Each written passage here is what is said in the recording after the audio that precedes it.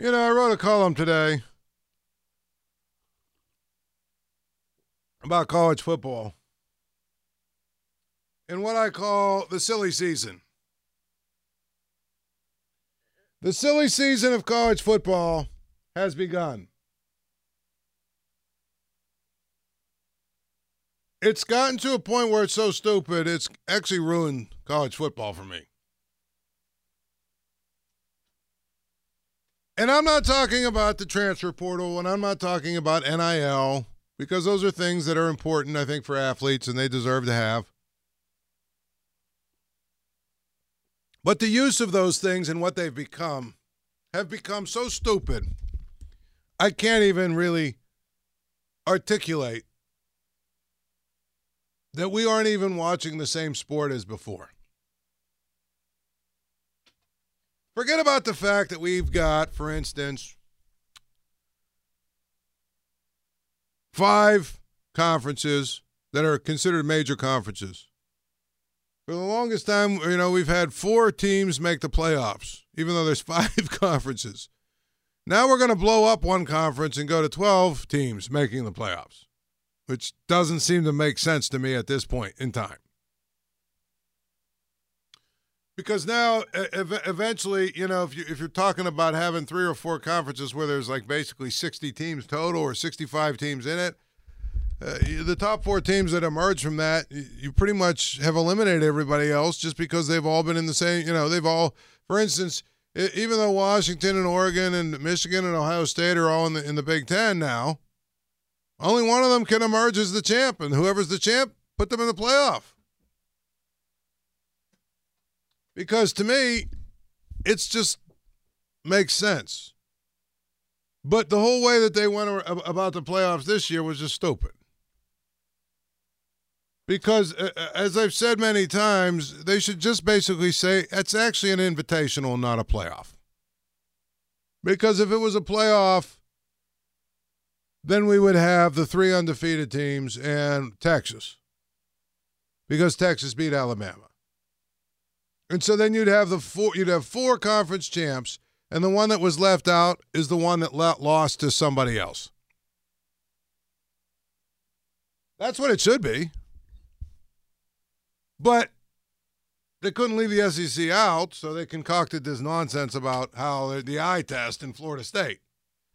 As I've said before, don't lie to me, okay? I would much rather be able to, I would much rather just sort of be in a situation where I am, you're basically telling me the truth. And the truth is, you needed to put the SEC in. And if you said that, I would actually allow, or I wouldn't like it, but I would at least say, well, okay, at least you're being honest. At least you're being honest. That's the key. At least you are being honest. And when you're being honest about the fact that this is who we're putting in, well, I mean, I guess that would be something that I would tell you I could live with. We're putting them in for, we're putting them in for this actual reason. That's what I would tell you. But nevertheless, we now have what I call the silly season. We've got bowl games that are being played that nobody cares about. Nobody's even thinking about. Nobody even wants to think about. Nobody even really wants to watch. And I'm not sure even how much of a reward they really are.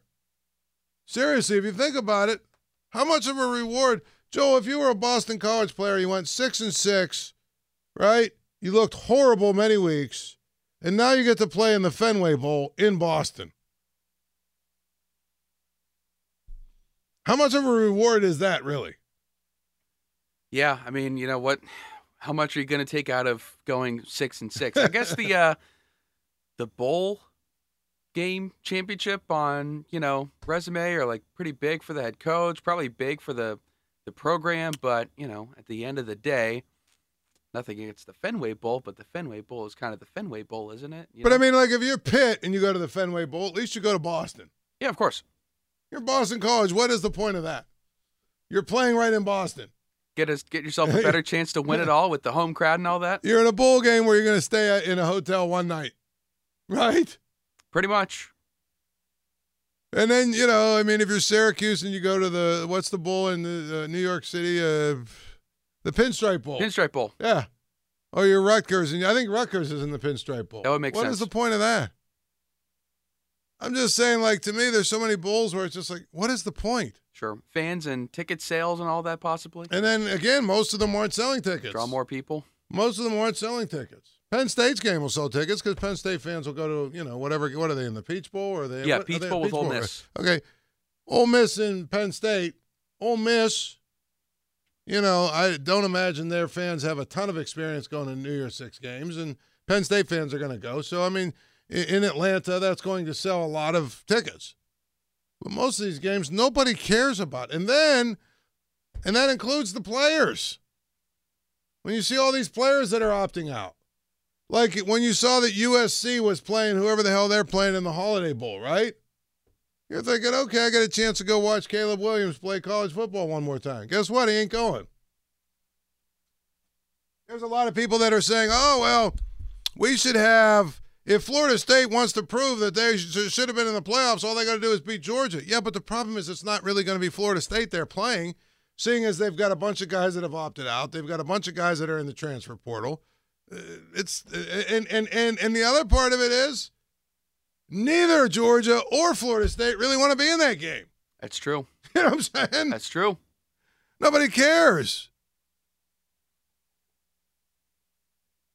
But I can live with that because that's been a part of what's happened for a long, long time. Here's what I can't live with anymore, Joel. I can't take 3 things. I want to thank God, my teammates, my coaches. I want to tell you, I'm always a rug rat for life. However, I'm transferring. Can we do without these grand pronouncements like that? Yeah, I can understand that. I've had enough of that. I've had enough of, well, I want to thank God, my family, and everybody else because guess what? Now I've found a new home. Or the granddaddy of them all, which has become more and more prevalent. I want to thank God and everybody else, but in reviewing it with God, I've decided to take my name out of the transfer portal and stay where I'm at. I mean, some of these guys, again, they're all playing the system the way they need to play the system. I get it. But to me, could they have put a worse concept? Could they have put a worse conceived, a more poorly disorganized piece of garbage system in than what they have right now? I don't think they could have if they tried. There's ways they could have made it so that everybody gets their money.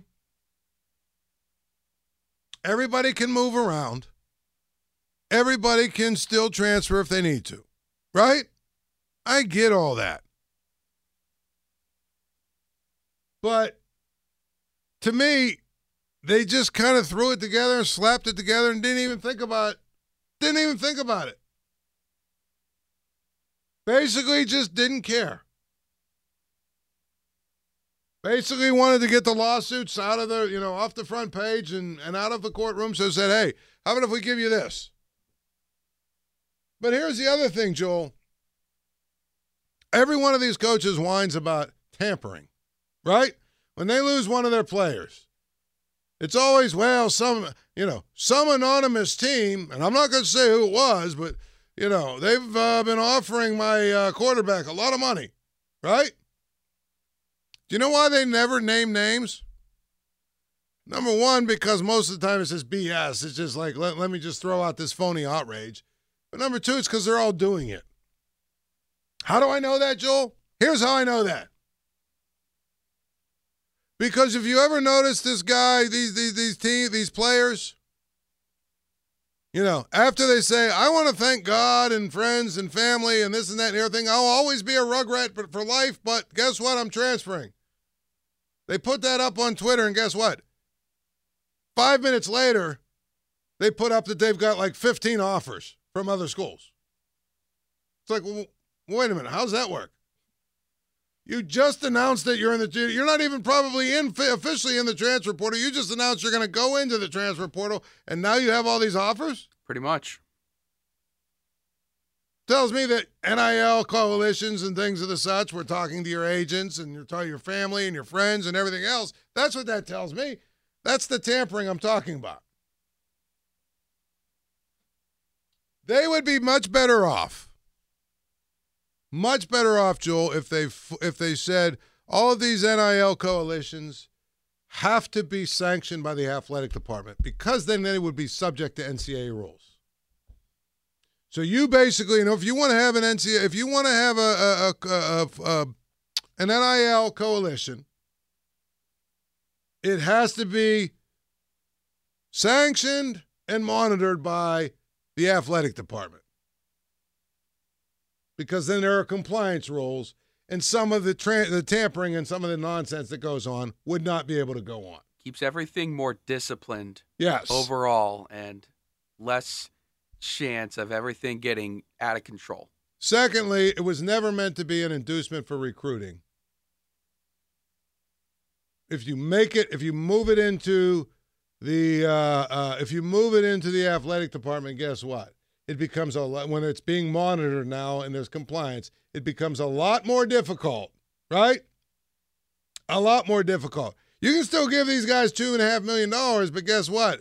If we find out that your coalition was talking to this agent or something before this guy was in the transfer portal, now it's an NCAA violation. And the other thing I'm done with, Joel, I don't, listen, college football was never meant to be a lifetime career. These guys that are getting 7, 8 years, 6, 7, 8 years, these guys that are transferring, 4 different places and playing for 7 years, it's got to stop. I think you get 5 years. It used to be you get 5 years, 4 years to play 5, or 5 years to play 4. And that's what it should be. But what about an injury? Injuries happen, unfortunately. But college football was never meant to be, hey, you know what? You can play till you're 28 years old. Never was meant to be that. And I see these guys that they squeeze the COVID year out, then they squeeze the hardship year out, then they're going into their 7th or 8th year. It's absolutely ridiculous. 5 years to play 4 is what you should get. And if you have a few injuries, you know what? Going back to the conversation I started the show with, life ain't fair. Life is tough sometimes. It is what it is. Fight through it. Twitter brought to you by South Hills Chrysler Dodge Jeep Ram Peters Township. Visit them online, southhillsjeep.com. It's the Paul Zeise Show, 93.7 The